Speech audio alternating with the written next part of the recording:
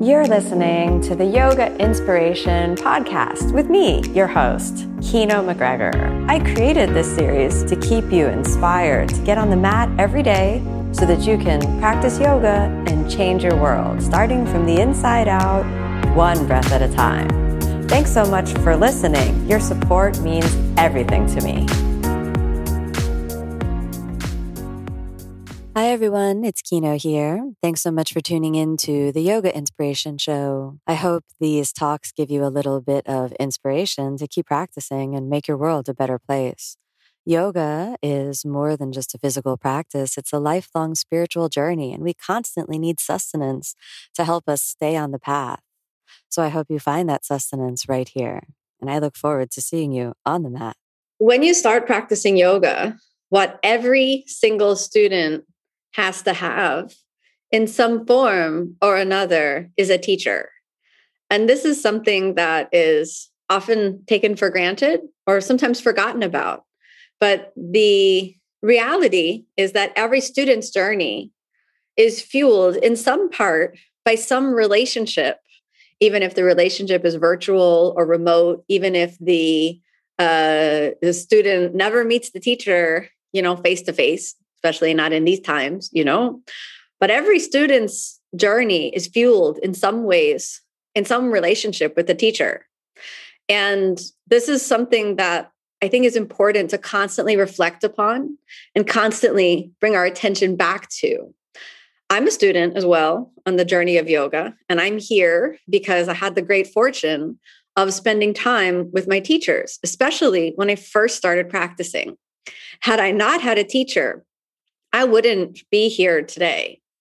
And at the same time, the student's journey is also fueled very much on the part of the student. So we are also responsible for our own journeys and our own students' journeys. So when we think about this, it is very easy to place all responsibility on the teacher and all responsibility on a source of power outside of ourselves. And we can end up losing our own agency. We can end up losing our sense of self. And at the same time, if we put too much emphasis on what we bring to the table, what our unique contribution is, and what we have done as individuals, then we end up forgetting about the valuable contribution of not only our teacher, but the lineage of teachers that come before us. And this is something that I think is useful to balance a healthy notion of self-worth with a healthy notion of humility. Most of the time, I find that we human beings, myself included, are, well, to be honest with you, not so healthy. We tend to veer towards one extreme or another. We are either absolutely humble, where we are almost self-deprecating and flatten ourselves to the degree where we would do harm to ourselves, or we sort of puff ourselves up to such a degree that the ego takes over and is just growing bigger and bigger. It's very hard to find that balanced point of humility. And the same thing with the teacher. We have the teacher, and suddenly the teacher is put on such a high pedestal that now the poor teacher, and I've done this with my teachers before, the poor teacher has to become like the walking incarnation of the Buddha, or it will not be enough. The teacher must be like second coming of Jesus Christ himself, or then not enough. Then it's easy to point out. And the reason I say it is once you put this person on such a spiritual pedestal, then they have to be perfect in your eyes, because now you're created this standard of perfection. You're willing to give of yourself so much because we've elevated this person to a status that no human being can really live up to. So in this way, we again go towards imbalance. Now, the other thing I notice is the imbalance is either we put the teacher on the pedestal. What happens when this human being is lifted to such this elevated high, as though they're this like demigod that we need to almost do offerings to and this sort of thing? Well, the only place for someone that's been lifted that high to go is down. And so this is the other imbalance. When then suddenly, this person that we once idolized and put on this pedestal and lifted up to such high, then what do? Oh, we take that person down. We immediately break them down. Oh, I don't like them anymore. Why? Because I saw all of their human flaws and their imperfections and all of the ways that this person should not be up on the pedestal. Who has put this person on the pedestal? Well, you have. The student has done that. I've done it so many times myself, and it is a sense of disillusionment, and it does create a sense of loss once we realize, oh, our teachers are human beings. Our teachers are human beings. But actually, on the other side of that disillusionment is a very true sense of the reality of what the spiritual path can offer each of us as human beings, including your teachers, and for those of you who are teachers, including your students.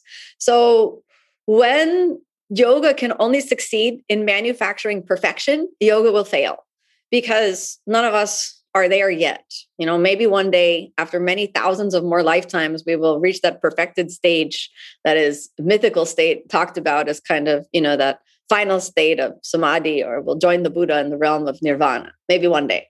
In the meanwhile, we are all stumbling and falling and learning our best with various life circumstances and various situations that we come into contact with. And as long as we hold another human being up to an unachievable standard, then we will also be holding ourselves up to that same unachievable standard. And if we can flip that around and then accept and love the humanity of others, then we can also accept and love the humanity of ourselves. Because I guarantee you, when you flip through those extremes of placing someone else on such a high and lofty pedestal and then tearing them down from the pedestal and throwing them in the garbage can, and we vacillate between these two extremes, then we'll do that to ourselves as well. And that same kind of vacillation between self-deprecation and self-aggrandizement is the same kind of cycle of emotional or mental addiction that we go from a really intense high to a really intense low. And so in the yoga practice, we're actually trying to find kind of a common ground with other human beings. And one of the hardest common ground to find is with your teacher, because it's hard to walk that line between, how can I respect the authority of those who have come before me, while at the same time giving myself space to respect my own agency and kind of traverse what is a very difficult line to walk? How can I give my teacher permission to be human and at the same time still learn from them and still understand that they may be a little bit further along the path? I practice Vipassana meditation as well as practicing Ashtanga yoga. I've been doing both for Ashtanga yoga for about a little more than 20 years now, and Vipassana meditation for a little bit less than that, and yoga for longer than that. But in the Vipassana tradition that I practice, the main teacher, not necessarily the founder, but one of the main kind of teachers of the method, his name is Goenka. And S.N. Goenka, and some of the students used to call him Goenkaji. Well, in one of the longer sessions, in one of the longer trainings, people looked up to him so much and treat every word that he said as though it were words from God himself, And then finally, one of the students developed enough courage to ask, Goenkaji, you must be an arahant, which in the teaching of the Buddha means you must be the enlightened one. Goenkaji, you must be the arahant, right? Tell us you are enlightened, because if you are enlightened, that gives us hope that we can be enlightened too. And he said very, very humbly, very, very humbly, he said, oh no, I am not an arahant. I am not an enlightened one. So he said, no, I am not that. I am not that. No, not me. But he said, and this is very humble and very true and real, and I think a very good lesson about how to interact with the authority of the teacher. He said, no, I'm not an arahant. I have still more steps to go on my path of awakening. But, he said, I can guarantee you, and this is Goenkaji talking, not me, okay? But he says, I can guarantee you this. I have taken at least few more steps along the path than you have. And so in that way, I can lead you a little bit further along the path. So this is very important when we think about what type of authority to trust and what type of authority to sometimes question. And I think questioning is very, very useful, so you can listen and find what I like to call a sense of deferential authority rather than absolute authority. To trust somebody who's walked on the path is not to give them absolute authority over everything else and everything in every moment of your life. But every single person has experience with deferential authority. For example, I would imagine that each of you at some moment has used the Google map. Is that true? at some moment you have used this wonderful thing called the Google Map. And the Google Map is giving you directions. Or maybe you use the Apple Map. Or maybe you use even this other program, this other app called Waze.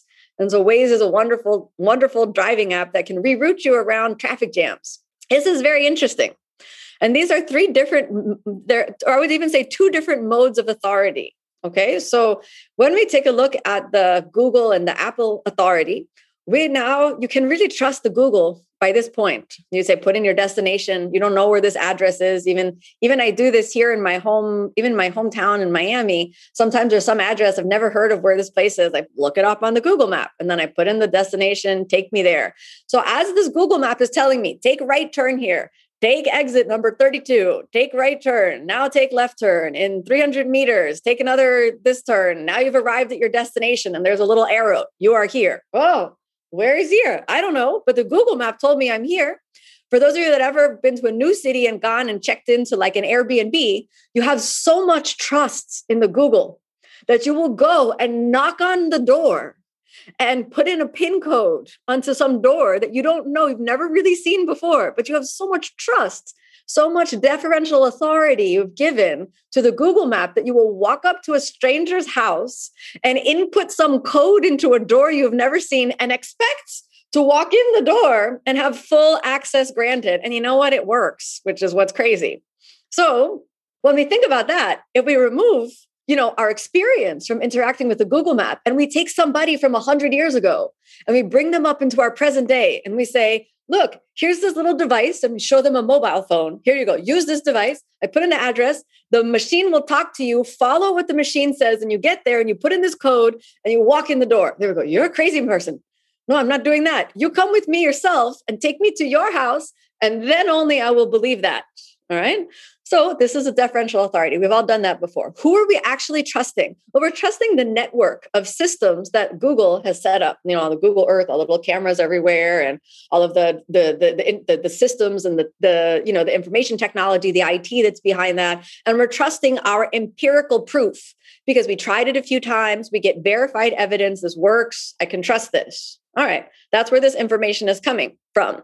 Now, Waze is more interesting, I find, in terms of authority, because Waze, even though it's set up, the technique is sort of set up there, all the information that's coming about the traffic is actually reported by your fellow drivers, which is an interesting shift to a more decentralized authority. So rather than the masters of the universe at Google inputting only their algorithm and trusting only their authority, then Waze has an algorithm that's based on knowledge gained from more decentralized information, which is interesting. You could call that an update to the notion of authority, right?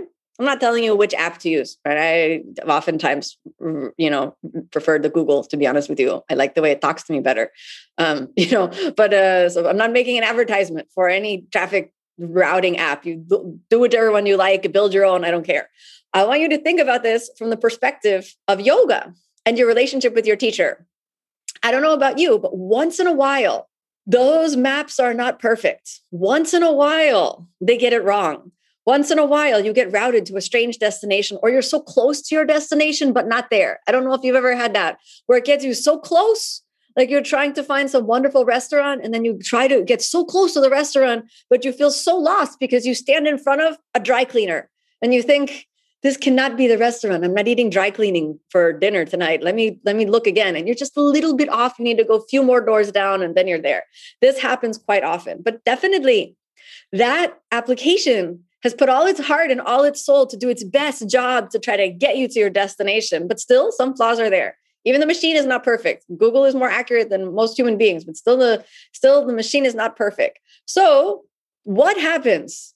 Then the Google map didn't bring you exactly to your destination. Actually, this happened when the Apple Maps launched. It brought you close to your destination, but then it didn't get you exactly there. And what happened? Were we forgiving? Oh, no. Oh, this horrible thing. I'm going to throw this out. We're writing nasty reviews. And then this is terrible. We're telling everyone this is terrible. I used Google Maps once and it got me off my destination. We lifted this up and we throw it out. No, so this is interesting. How do we relate with authority? So I don't know if you have tried this ever, where you have thought that you knew better than your Google Map app or the Waze app. sometimes in Miami, I've done this, especially with Waze, because I feel like I'm from the city, I know better. So then it tells me to go in some strange route that I've never gone on before. And I think this app is ridiculous. They're going crazy today. There must be something wrong with their algorithm. They need to make an update. Forget it. I'm going the way that I know is the best way to go because I'm from here and I've been living here for all these years. And then I go down that direction. And then guess what? There's a massive traffic jam that I did not know about. And I'm coming directly in contact with a huge line of cars. And all I had to do to avoid it was follow the directions of the app. All right. So this is interesting because now we have another tool that is being brought up, especially when we talk about the notion of all your fellow drivers reporting and giving information. When you have not only the teacher and the technique, which is sort of the algorithm and the larger sort of what you could say is the larger deferential authority that you're working with. When you have reporting being done in a decentralized way, you have the power of the community. And the power of the community in the yoga practice is so, so powerful. When you seek to trust the teacher, that should make a coherent whole with trusting the community as well. And the community provides a very powerful check for the teacher, just as the community in Waze provides a very powerful check for the singular authority of the Google Map or the Apple Map. Sometimes I look in the one of these other, one of these other maps, then I go in and I take a look and then I see, oh, actually, it looks like I'm going to get there in 20 minutes. Let me check on Waze. And Waze shows that there are 5 different accidents and, somebody trying to do a paddleboard installation in the middle of the highway. It's Miami, weird things happen. So then now the community, right, the fellow drivers are checking the teacher at the same time. I want you to think about this because sometimes as a teacher, for those of you that are teaching, it's very difficult to get the feedback from the community. Oh, maybe I'm a little bit wrong in this way. Oh, I don't need to be perfect. Oh, remember, I am not the Buddha. I am not the second coming over here. I am just a human being going a few steps on the path and I may stumble. And you know what? The students in your community may be able to point that out to you so that you can continue to grow. It is said traditionally, and this is a traditional presentation of how the yoga practice works, that authority in yoga is, and growth in yoga is comprised over 4 main components. And I may have said this before, you may have heard me say this before, but it's something to continually go back to. 25% is the teacher. 25% is the community, all right? The Sangha, your yoga friends, the community of students, and the knowledge that's held within the community of students. 25% is the student's journey and the student's effort, your effort. And 25% is the passage of time, that which cannot be rushed, the passage of time. We need to let all of that kind of steep in. Now, there are so many students these days who think, who kind of have an imbalanced approach to that. Either they think they don't need the community. Just, I do it myself. They don't need the teacher. Everything is the student's journey. And they don't need the time. They want to snap the fingers and immediately end at the final destination of yoga. So then we have people like that, impatient people. I've been there myself. I'm not saying I'm not like that. We all have a little bit of impatience between us, right? So we watch that tendency. Then we have some people that put all of the authority in the teacher. And, I remember going to India numerous times, practicing with Pattabhi Jois, now with Sharad, his grandson. And there were some students that I could see in their eyes that they have given all their authority to the teacher. And there are some funny, and there are some deeply problematic results that can happen to that. Let me share with you a funny one. One day on my first trip to India, Pattabhi Jois, he said something in conference one day, like he said, oh, you should take a little bit of buttermilk. So first of all, no one really understood what he said. Was it buttermilk or was it what they have in India, buttermilk, which is like an almond milk? Nobody really knew. So nobody was sure. Oh, they just walk around. Then they went to a small little, like a chai stand and said, can I have buttermilk? And the people were like, well, what do you want exactly? Do you want this milk with butter, like butter? Or do you want buttermilk, milk with a little bit of almond in it? Like, what do you want exactly? And then nobody knew. I don't know. I just need to drink buttermilk. I need buttermilk. So then suddenly became buttermilk devotees. Everyone taking buttermilk. They don't know what they're drinking. But he's probably just saying, I realize that first of all, I am never like milk drinker. So for me, I have kept my authority within myself and said, oh, I like my teacher. This teaching is not for me. This is disgusting. I'm not drinking this. No, thank you. I take coconut water. This is good for me. Thank you very much. I, for some reason, kept my authority. I was watching these people drinking these little glasses of what for me was disgusting. I couldn't make me drink this, but I'm watching them drink this. Oh, so good. I feel my practice tomorrow will be so strong. And they walk out of practice. It was the buttermilk. And then there was some group of people that were drinking the almond version and some people that were putting butter inside of their milk and drinking that. And everybody was going crazy with milk. And I'm thinking, I'm good with the coconut. This is totally fine. After some days, somebody asked Pattabhi Jois, you told us to drink this buttermilk. And then he said, no, I didn't tell you that. You're crazy. I think somebody had asked him, not what should I drink every day, but like, what is one of your favorite drinks? And then he said, I like this buttermilk for himself. This would be like, you know, I really like to make a smoothie. I'm not going to tell everybody to make a smoothie after practice, you know? So it's like interesting when you have that, you know, that too much deferential authority given to the teacher, you can lose yourself. And so that's a funny example. Right. The harmful, truly harmful example is when so much authority is given to the teacher that you don't question them any longer. And when they start to commit acts of harm or abuse, then because you've lost your agency as a student and the community has lost its agency as a group and collective to check and balance the teacher, then the teacher has too much power. Then they've usurped 50% more power than they should have. And then this destroys the balance of the community. So, and this destroys the balance of the teacher-student relationship. The student is equally as important to the teacher. Teacher is equally important to the student. Some people having question the community that's lost its balance will say, you know, we should remove the guru, we should remove the teacher. Well, if you remove the teacher, then there's nobody to light the path in front of you. And then you have to carve out a brand new path. Without the teacher, you are like a pioneer. And to be a pioneer, it's so much work. I don't know if you have ever looked at any of the old pictures of the United States of America when it was, you know, pioneer land.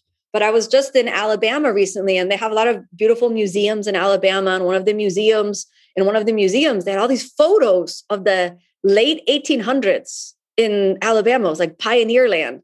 And, you know, when I saw the houses and these things that people were living in, I thought, wow, you know, look around today and this is a different world, you know, and it doesn't feel like that long ago. I wasn't alive in the 1800s. I don't think anybody born in the 1800s is alive anymore. I don't know, maybe one person. I'm going to say that. Somebody's going to send me a message. Actually, there's one person. Most people born in the 1800s are no longer living. All right. Even 1899, maybe again, one person. Most people not here anymore.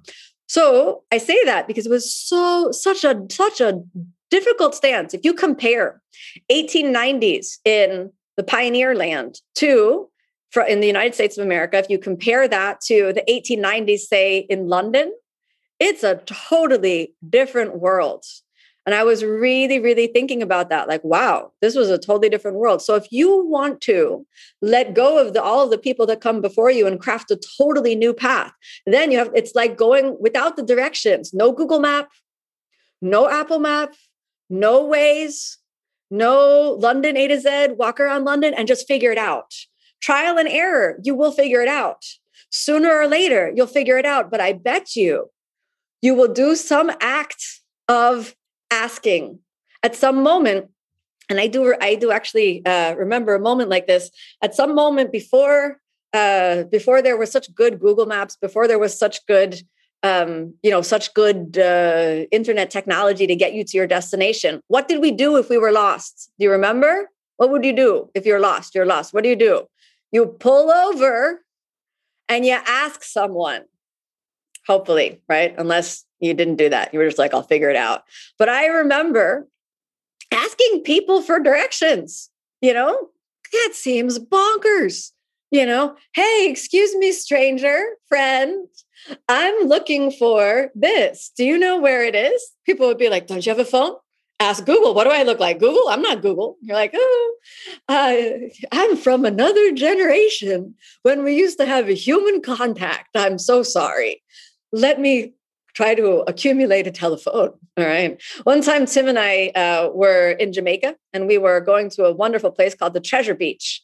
And in Treasure Beach, we were trying to find the treasure beach from Kingston, and somehow it was a massive rainstorm, and our phones died. There was no internet connection. There was nothing there. And somebody, luckily, we had a local person who was driving with us. But the local person also didn't really know where we were going. We didn't know that. The local person was like, I get you there, no problem. Okay, we go in there. We're in the car. It's huge rainstorm.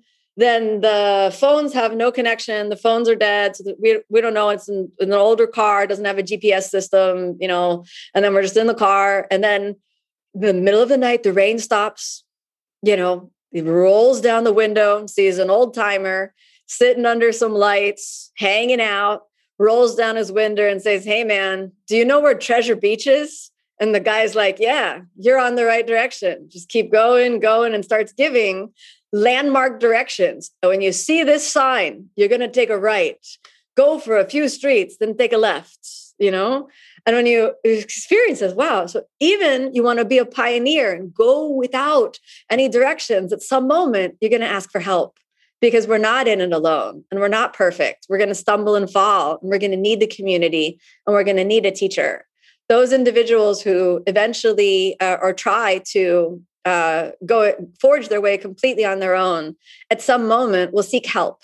And so I think eventually it all comes back into balance. Eventually everything kind of comes back, into balance. So this is something I wanted to share with everyone because I feel like it gets really difficult to figure out who we are in this yoga world that's changing and evolving, and where authority sits in this yoga world that's, again, changing and evolving. So I just want to encourage you to never lose track of the relationship with the teacher, while at the same time, don't put the teacher on such a high pedestal where you lose your authority.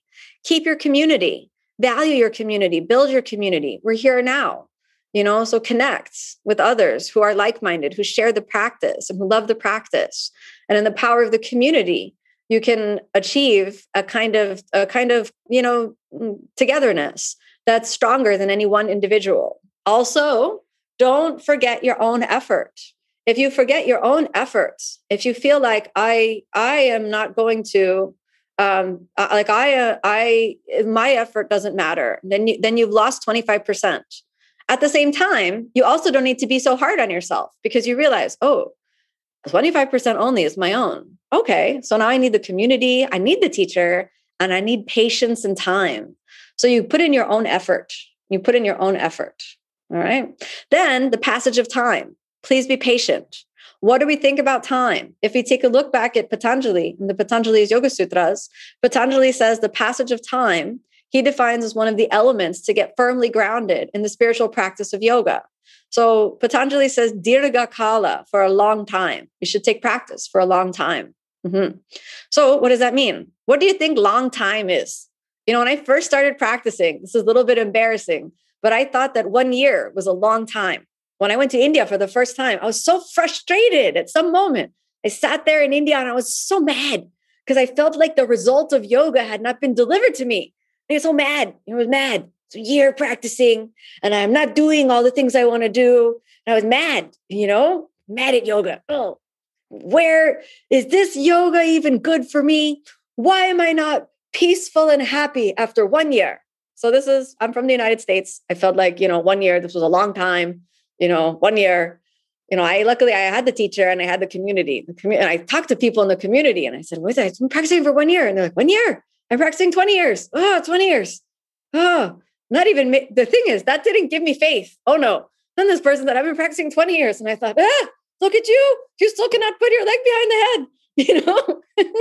What hope is there for me? 20 years, you're going on this. What result? No, I didn't actually. And, they were trying to be nice and, saying like, oh, it's not about that. But for me, I was young and, too enthusiastic, very focused on the physical. And they were trying to say, no, it'll happen. You'll calm down. Just keep practicing, essentially. And I was like, no. And then finally I said, listen, you need time. It's not a year. So this was a community. A lot of people trying to talk to me. I was too strong-willed. No, I don't get it. Like, I don't think this practice is going to work. Then they said, listen, we're not your teacher. Go talk to the teacher. Go ask Pattabhi Jois your question. Poor man. And Sharat was there too. And I was so filled with this like, okay, I want to get the result of yoga right now. My first trip to India, here I was. And I asked him, I said, listen, I said this like it was a badge. I've been practicing Ashtanga yoga now for nearly, hadn't actually been a year. It was nearly a year.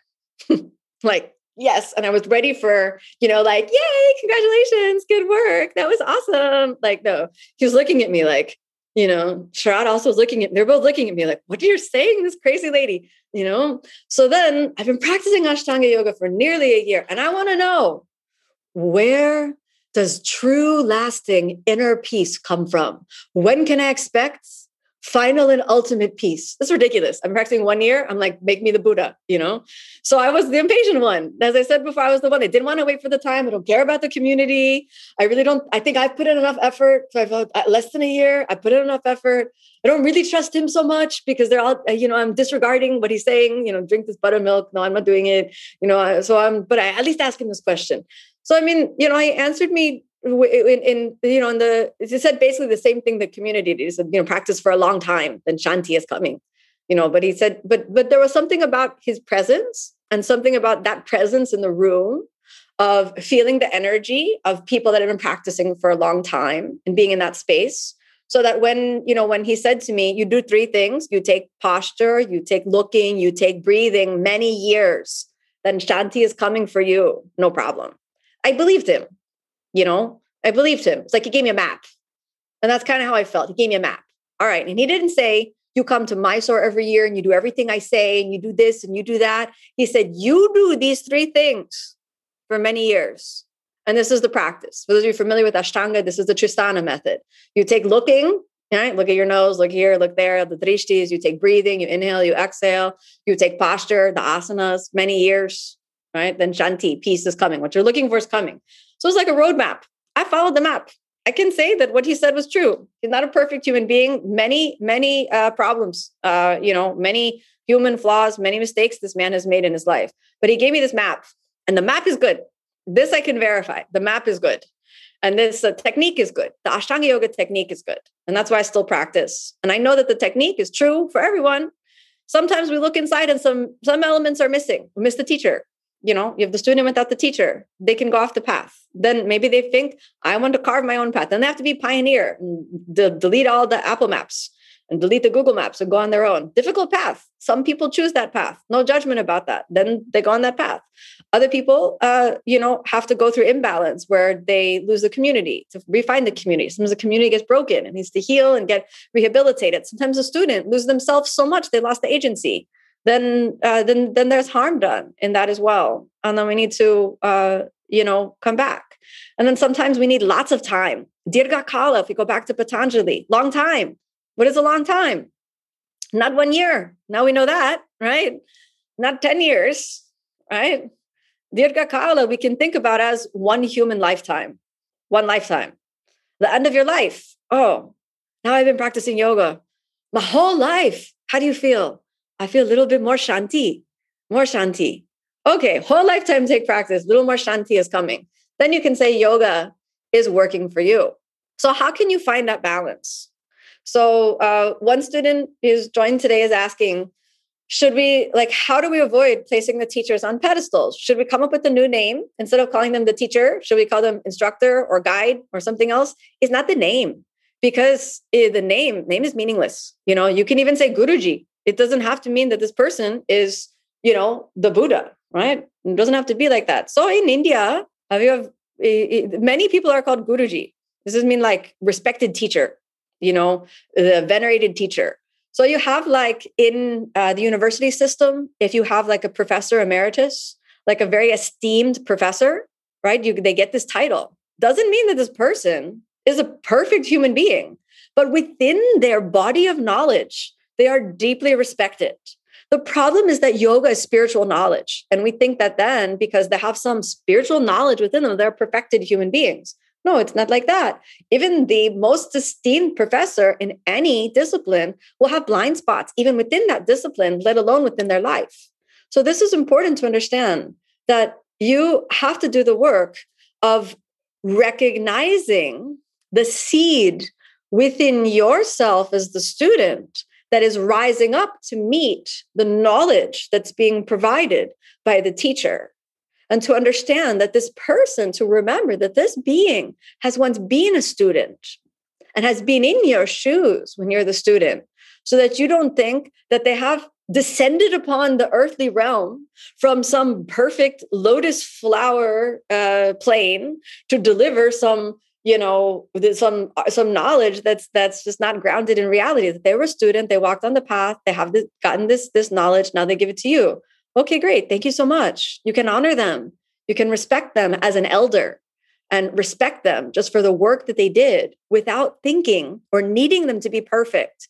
And then you can respect yourself for the work that you put in, for the steps that you take on the path without needing yourself to be perfect. And in this way, I think we can really move towards more balance with the spiritual path. Now, another question is, how do you choose your teacher? And also, how do you choose the style of yoga? Many people ask me this question, how did you know that you wanted to practice Ashtanga yoga? Now we have the problem of too much information. It's too much, there's too much information. I didn't have so much information when I started practicing yoga. I didn't even know there were different styles of yoga. Just I thought there was yoga. I didn't know. And I started yoga long time ago, long back in another era, in another time, in a distant land far away. It kind of feels like that. I was 19 years old. I saw people standing on their heads in the gym, and I thought that looked cool. Then I went to the class, and I didn't, also, I'm not, I don't, to be honest with you, I don't have a natural high attention to detail. I just thought that I was going to go in the headstand class. I walked into the class the next day. It was not the headstand class. This was the Hatha yoga relaxation class. And it was very disappointing to me because I felt like, excuse me, I came to stand on my head. I'm 19 years old. I don't want to take relaxation for 1 hour. I want to take headstand. I want to do headstand. I want to build arm muscles and core, and I want to go upside down. Well, I didn't get out of the class. I did a lot of lying down. It was I felt really frustrated for about an hour. And then I left and I was like, that was awful. We didn't get to stand on our heads. But something in me was interested in it. I kept practicing. I got a lot of books on the traditional Hatha yoga practice or Shivananda practice. And I did this kind of just Hatha yoga for a few years. Then in a period of what I could see as like a life crisis, I thought I need to get my life a little bit back together. And that's when I decided to practice Ashtanga yoga. And I didn't do this because I researched it and I thought Ashtanga yoga was awesome. I walked by a sign that said Tuesday, Thursday, 6:30 p.m. Ashtanga yoga primary series. It didn't even say Ashtanga, it said primary series. And I was like, primary series, that sounds good. Let me do that. Sounded, and I didn't know at the time, like I was going to have like a basic intro to yoga class. I thought primary meant I associated it with the number 1 in primary school. And I walked in and also didn't say when the class ended. So Tuesday, Thursday, 6:30 p.m. primary series. I'm from the gym. I think every class is 1 hour. I remember when the class at around 7:30 kept going, I had a sense of claustrophobia, panic, and entrapment. I just felt like this needs to end now. Why is this going on? And 7:40, and I thought this guy's crazy. When's the next class coming in? They're going to kick us out. 7:45, this person is mad. And then and now it's like 8 o'clock. It's been an hour and a half, 90 minutes, the most exercise I've ever done in my entire life. And I started to bargain with myself. Okay, very soon you're going to make an excuse. You're going to say your stomach is hurt and you're going to leave because who knows? This guy's a lunatic. He's going to keep you here in a yoga jail for the whole night. This is a bad class. Like 7, and then was like, I think 6:30 became 7:30, became 7:45, 8 o'clock. 8:40 something like around 8 o'clock, 8:15. Then we lie down. I was like, oh, the final lie down. Oh, I made it. Something happened for me at the end of that class, though. Even though didn't know what I was doing, I was flopping around like a fish out of water. I couldn't do any of the poses. I couldn't forward bend. I fell out of triangle pose. Super embarrassing. I landed on someone else in triangle pose. Like people don't fall out of triangle pose, and I fell out of triangle pose. But I kept practicing, and I was there, and didn't know what I was doing, and couldn't do any of the postures. Really, was super tight. Was super inflexible. And then I remember lying there at the end, really sweated, almost so really sweaty to the point of humiliation almost. And then I had this moment where my mind was silent. My mind had never been silent before in my life up until that moment. It was just total quiet, totally quiet. My body felt calm. My body felt super calm. And then I felt the sense of peace that I can only describe as being comfortable in my own skin for the first time in my life. There was no self-hatred. There was no judgment. There was no need for my body to be a different size or a different shape, or, for me to be this way, or there's none of that familiar judgment. And the thoughts stopped. So then I thought, I didn't think actually, I was there for a little bit. And when they called us up out of this final relaxation, I just remember thinking, I got to come back. I got to come back. I got to keep practicing. I got to come back. So from there, I started to just practice more and more, and it just kept coming back. I didn't really know there were other styles of yoga. I went to India, as I said, within the first year I was practicing, and then I just kept practicing. I just kept practicing. And then that's kind of why I'm here today, because I've just kept practicing. Within the last more than 20 years that I've been practicing, I've done very few other styles of yoga because, like I said, like the map works for me. If it didn't work for me, if I was getting signals from my own body that it was harming me, if I had, signals from the community that it wasn't good, if I had these signals that it wasn't working, then I would need to look outward. But for me, this has been really, really, really works for me. And that's why I keep practicing. I feel a little better each time I practice. So fear is a wonderful thing to have come up during the yoga practice. So congratulations, Marina. This is awesome. You're probably thinking, why is this awesome? I am not interested in, the experience of fear being awesome. But the idea is that when fear comes up in the yoga practice, this is a wonderful opportunity to work on the habit pattern of how the mind, the body, and the emotional system react to the presence of fear. So this is a wonderful opportunity to work on what is called a very, very deep samskara, a very, very deep pattern of reactivity. So when there's fear present, what do we want to do? We want to run for the door. It's over. I don't want to do this posture anymore. Get me out. Okay. I don't like back bend. I got to come out. Headstand. I'm afraid. I got to come out. Back bend. I don't want this anymore. I don't do it. We avoid, we run away, and this is what we do to fear. Now you have new training. Next time the fear comes up, you're in the headstand or you're trying to do the headstand. You don't need to do the full posture. Go to the point where you're afraid. Go to the exact point. I'm afraid. Great. Pause. Don't blow past your fear. Don't ignore it. Become intimate with your fear. And feel it in the body. Oh, I'm afraid. What does that feel like? What is fear? Here, I feel it. I feel tension in my neck. I feel heating sensations. My heartbeat is accelerating. My breath is disturbed. I feel this. This is fear. It's in my body, trembling, shaking. Make it okay. Make peace with it. Observe it. Don't react to it. Sooner or later, it's going to pass. If it doesn't pass, you have number 2. You can start to employ clear, logical technique. So you observe. First, you observe. Fear is present. If it doesn't pass, then you go to step number 2, clear logical technique. So this begins to be very practical and pragmatic. Okay, I'm aware that fear is present. Fear is not going away. Fear is present with me. So I'm going to talk to myself. Number 1, I'm okay. My feet are on the ground, not even doing the headstand. I'm good. I'm on the ground. I'm not going to fall. Here I am. I feel my shoulders. They're my shoulders. I'm not going to try to go up in headstand until the fear calms down. I'm just going to try to feel my shoulders. After I feel my shoulders, I'm going to try to activate the pelvic floor. After the pelvic floor is active, I'm going back to my breath. If the fear abates, the fear dissipates, it's a little bit lessening, then I might try to lift one leg off the ground. You lift one leg, fear comes back. Okay, here it is, fear again. Great. Here I am. I'm feeling fear. Back to intense breathing. Cannot breathe. Shoulders are shaking. Pelvic floor is going crazy. I cannot breathe. Great. I'm not going to lift the second leg. I'm just going to observe fear is present. Then I'm going to check in. Feel my shoulders. One foot is on the ground. Definitely, I'm not at risk of anything happening. One foot is on the ground. What can happen to me? Where I'm going to fall? I'm not going to fall anywhere. Okay, I accept. I am afraid illogically, and I accept it. Okay, here I am. I take 5 breaths. Fear is still present. You come on down. Fear is gone. Fear is gone. Oh, fear is gone. Maybe I can lift the second leg. Here's the most dangerous place for fear to happen in the headstand. You go up. Then you're balancing. That is the most dangerous place for fear to happen, and one of the most common, because you work so hard. Here I go. I'm going to get up in headstand. I'm going to get up. I'm terrified. I'm up. Ah! What now? Oh no, I'm up. We're as afraid of our success as we are of our failure. So when we're up there and you go up, you're terrified. So what can you do? Again, Same technique. Oh, now I know what to do. I did this before. I feel the shoulders. I feel the breath. There are my feet. Then I feel this disturbed breathing. Okay, no problem. I squeeze the pelvic floor. If the fear not stopping, come on down. If the fear may stop. Oh, fear stop. Okay. Then we're balancing. We're breathing. Now you stayed up for 5 breaths. Now you stayed up for 10 breaths. Unfortunately, with the fear, this is not like that. You got to work with it. It takes some time. Some people get over it in a few months. Some people, some years later. If you have the teacher that can spot you, this can really help you get over the fear.